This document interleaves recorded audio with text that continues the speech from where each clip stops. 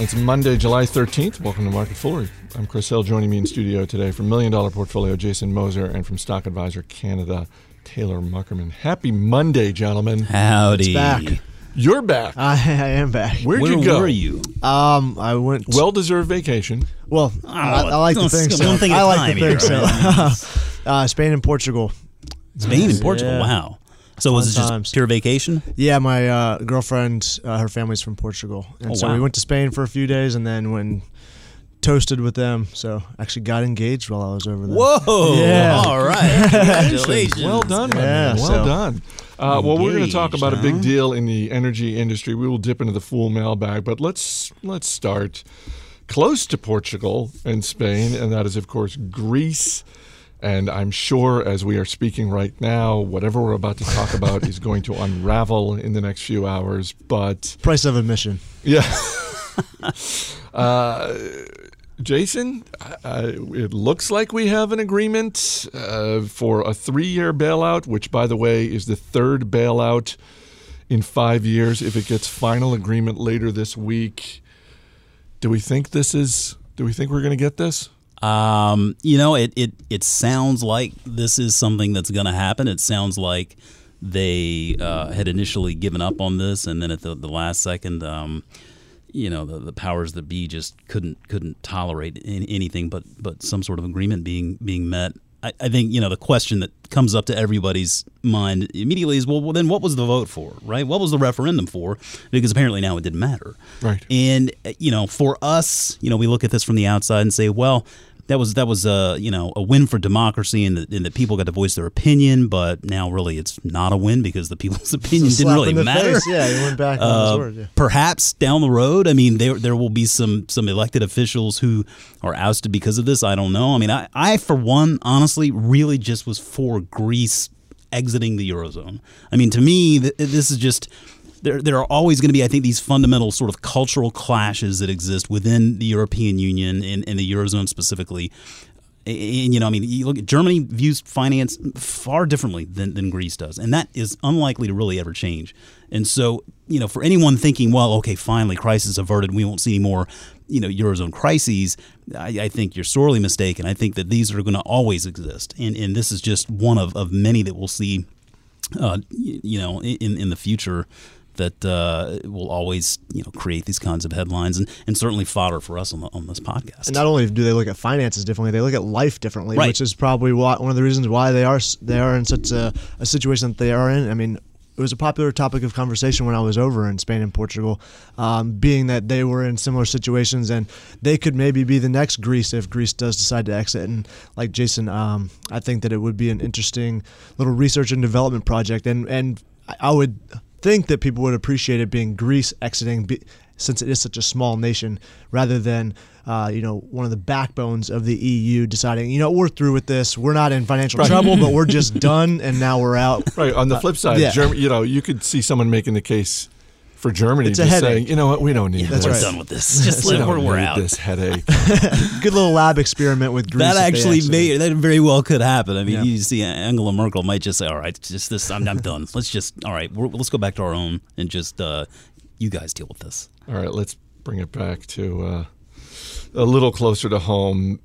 Marathon Petroleum is merging with Mark West Energy Partners. It's a $15.6 billion deal, all cash and stock. This seems like, at least, Taylor, based on the reaction of the stocks, this seems like a really good deal when you look at both stocks up big. Obviously, Mark West was going to be up because they're the ones essentially 30% premium getting acquired here, but Marathon hitting an all-time high. How good was this deal?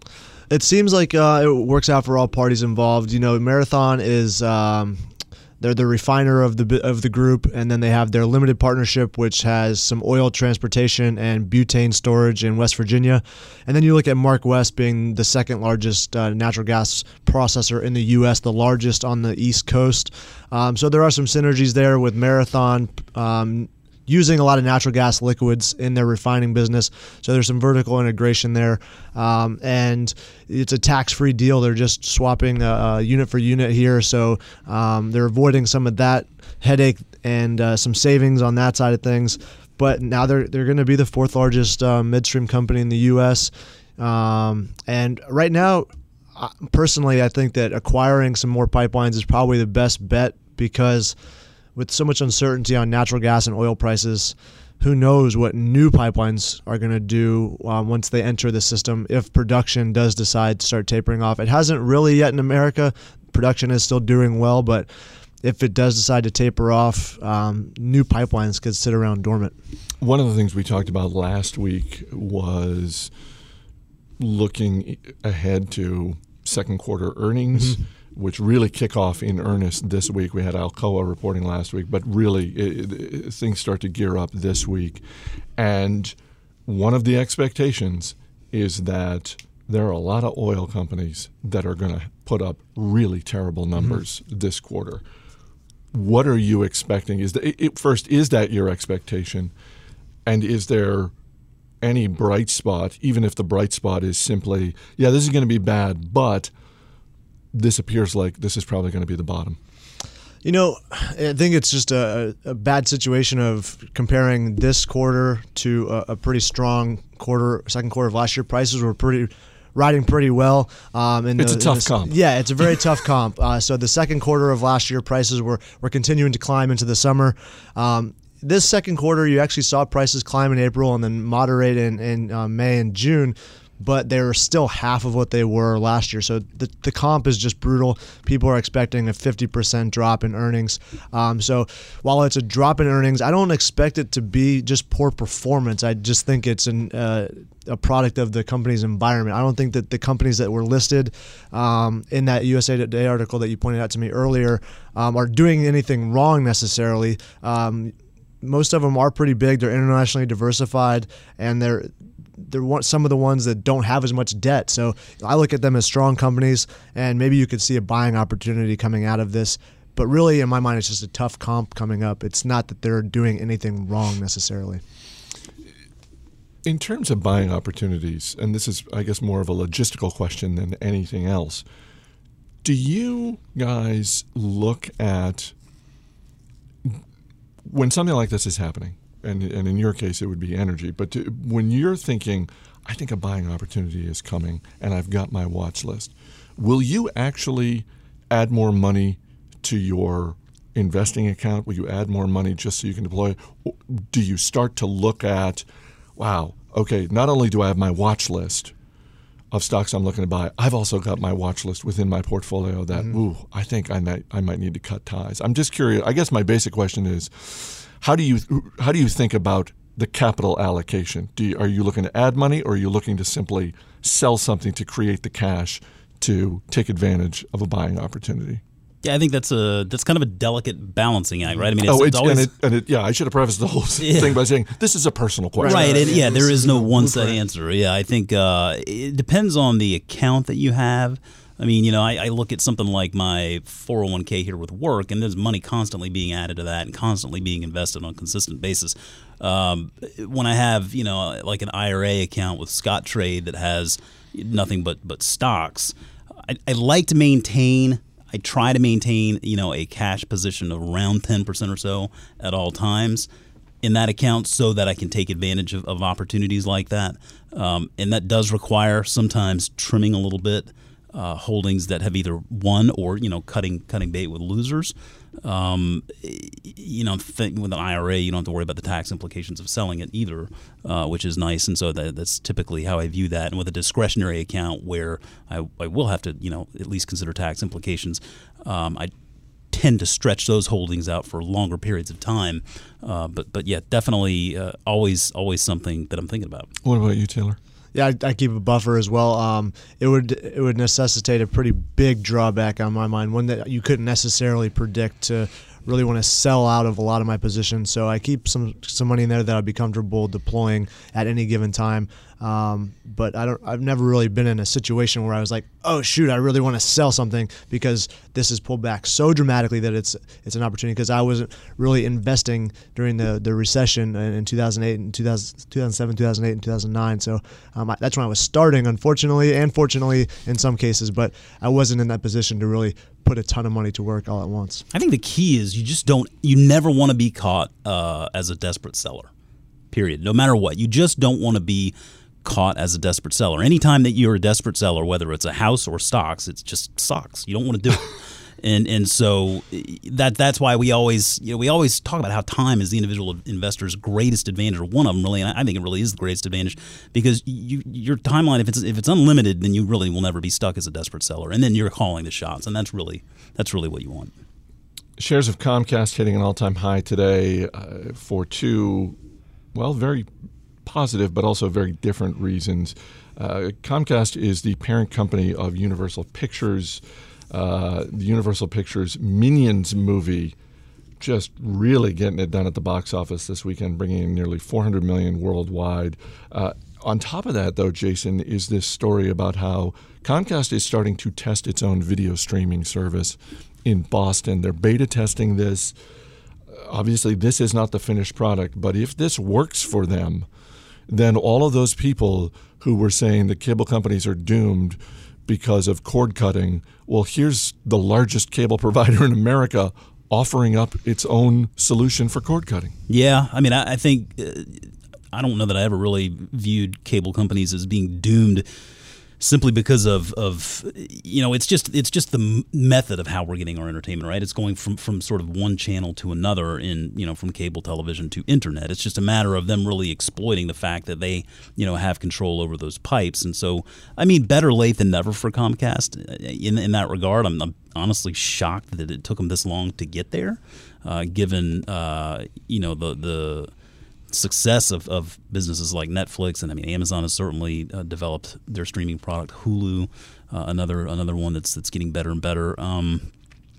I think the biggest challenge for Comcast on this side is that they have established such a poor reputation for customer service that it seems like most people are just trying to figure out any way they can be done with Comcast, and they're going to have to get you got to get your internet from somewhere. So I mean, if there's another provider out there, then whether people would want to ditch Comcast for that other provider, I just don't know. I think you're a Comcast customer, is that right? I am. Not the best experience, if I recall. So I'd be interested to see if this is something that you would actually consider. I'll tell you, one of the bright spots when I was reading through this offering is the fact that this is a service that you can sign up for and cancel online. So the whole, we're going to send a technician to your house, and here's a 19-hour window when they might show up. After waiting on the phone for 5 hours. That's gone. So, I mean, I agree with you about their customer service, but they're also starting from such a low bar. I feel like part of the opportunity they have here is for a greater customer experience. Absolutely. Because they are working off of such a low bar right now. I mean, you're right. You're spot on. That's a huge opportunity, and hopefully they're viewing it this way because, if they can add the dynamic of live TV streaming capability, I mean, I'll tell you, as a Fios customer, we have that capability. I can stream live TV on my iPad upstairs. I mean, it's a very nice thing to be able to do, along with the on-demand options that they have available as well. So with Comcast, they obviously have a huge customer base. If they can really exploit this as the opportunity that it appears to be, yeah, I mean, I don't see any reason why it shouldn't succeed. Minions, golly. I mean, holy cow! Let's be clear. Did you see this? I have not seen the Minions movie. No, I have not. 115 million here in the U.S., nearly 400 million worldwide. But let's be very clear. While this is a kids' movie for all intents and purposes, you don't rack up north of $100 million at the box office with only one demographic, with only kids. I mean, I know people here in the office who are adults who do not have children who are planning to go see this movie. I was going to say the adults with kids are using their kids as an excuse, but without kids, they're just Deezy. I'd be interested to know Deezy out there. It's you don't have kids. We could consider you an adult, right? You gonna go see this? No, he's shaking his head. Boy's shaking his head. If the Rotten Tomatoes ratings aren't really that stellar, it's like 54%. I mean, it doesn't seem like it gets the best reviews in the world. So for anyone listening who is unfamiliar, the Minions. This is a spin-off of the Despicable Me movies, which were hugely successful. There were two of those, and Minions are these little yellow creatures who speak gibberish. Mm-hmm. and the humor is largely physical humor. But I got to say, it's as physical humor goes, it's pretty strong. But when I saw the international number that this movie put up, then the light bulb went off in my head, like, oh right, this is going to do a huge number internationally because they don't have to worry about translating the Minions. That's a very good point. So part of just to get back to the numbers for a second, part of the economics of this franchise for Comcast, and let's just stipulate right now, we're going to see at least 2 more of these movies. Oh, yeah. We're absolutely going to see at least 2 Popularity more of the of them. Halloween costume alone. But the economics are such that they don't cost a lot of money to produce. It's one guy who's the director and voices all of the Minions. And yes, any of the dialogue that's in English presumably is going to be translated into Spanish and German and Japanese and wherever they want this movie to go. But the Minions themselves, they don't have to be translated. No, not at all. Saving more money. And I mean, it's, the filmed entertainment segment for Comcast. This is kind of Disney-esque, right? I mean, these are the headlines, but really, I mean, the filmed entertainment segment for Comcast makes up about 7% of total sales, and so then you think, well, the Minions movie is just only a small portion of that as well. But it's what they can do beyond just the film property. It's gonna translate into toys and Halloween costumes, like you said. I mean, Amazon just was clutch in sending out those Minion boxes for the past month. Those things were great. So they did a lot of press going into this release. I'm not shocked at all to see it do so well, but yeah, I mean, I think like Disney, they're probably going to stretch this one out for a while. It's a good point. You don't need to be someone who goes to the movies to know what the Minions are. All you have to do is do any kind of shopping or just the marketing. What they saved in the production of this movie, they clearly plowed into marketing. Radio@full.com is our email address. Question from Amar Seti in Maryland. Guys, love the show. Here's my question. Markel, a full favorite, has had an astonishing run for a stock I thought would be slow and steady. It's crushed the market the past few months. The problem is I don't know why. Any thoughts? It's a great question for a couple of reasons, Jason, not the least of which is I like that Amar is thinking about this as I think it's natural to look at a stock dropping and think, wait a minute, what's going on there? It's rare that someone looks at a stock shooting up and goes, wait a minute, why is this? Because this is a stock that's up more than 31% over the last 6 months. And I don't own Markel, but I'm with him. I always thought of this as sort of a slow and steady. So I love that he's thinking about this in terms of, wait a minute, before we pop the champagne and throw the confetti, can we at least try and figure out what's really winning? Yeah, am I really winning? So what's behind this rise? Well, as he said, a full favorite. This is a company that, by and large, analysts at this company really like this business, really like the leadership. Tom Gaynor, the chief investment officer, as well as the Markel family that's been running it for years. Right. I mean, there's no question it is trading a bit above its sort of historical price to book value norm. I think there are a number of reasons why. There's no one polarizing incident here that has led to Markel's great year, and it has it's been having a great year, as you noted. I personally own shares in Markel, and so I'm obviously very happy as a shareholder. My father owns shares in Markel, and it was interesting in a few months back, he said his broker advised, hey, you ought to probably sell Markel and then put the proceeds into something like Intel or something like that. And so my dad asked my opinion on this, and I said, "Listen, did he really suggest it was something of that nature? It was something of that nature." And I was the point was, I said, "Man, you're shifting your money from something that's pretty steady Eddie to something that's pretty cyclical and not nearly as dependable." And I said, I bought my shares with the intent of holding them, indefinitely, unless the story fundamentally changes. And I think that's why, you bought them too. So, I mean, if it were me, I wouldn't do it. And thankfully he didn't. And he's, very happy that he didn't. And I think the big question for Markel a little while back in 2012, they completed this big acquisition of a company called Altera. It was another insurer, a specialty insurance company, very much like Markel, with a big balance sheet. a lot of extra capital to invest. It was very conservative, but a well-run insurer. And Markel, like Alterra, maintain a very good eye on the combined ratio, which tells us how really efficient they're running the ship there, and if they're making a profit on their underwriting.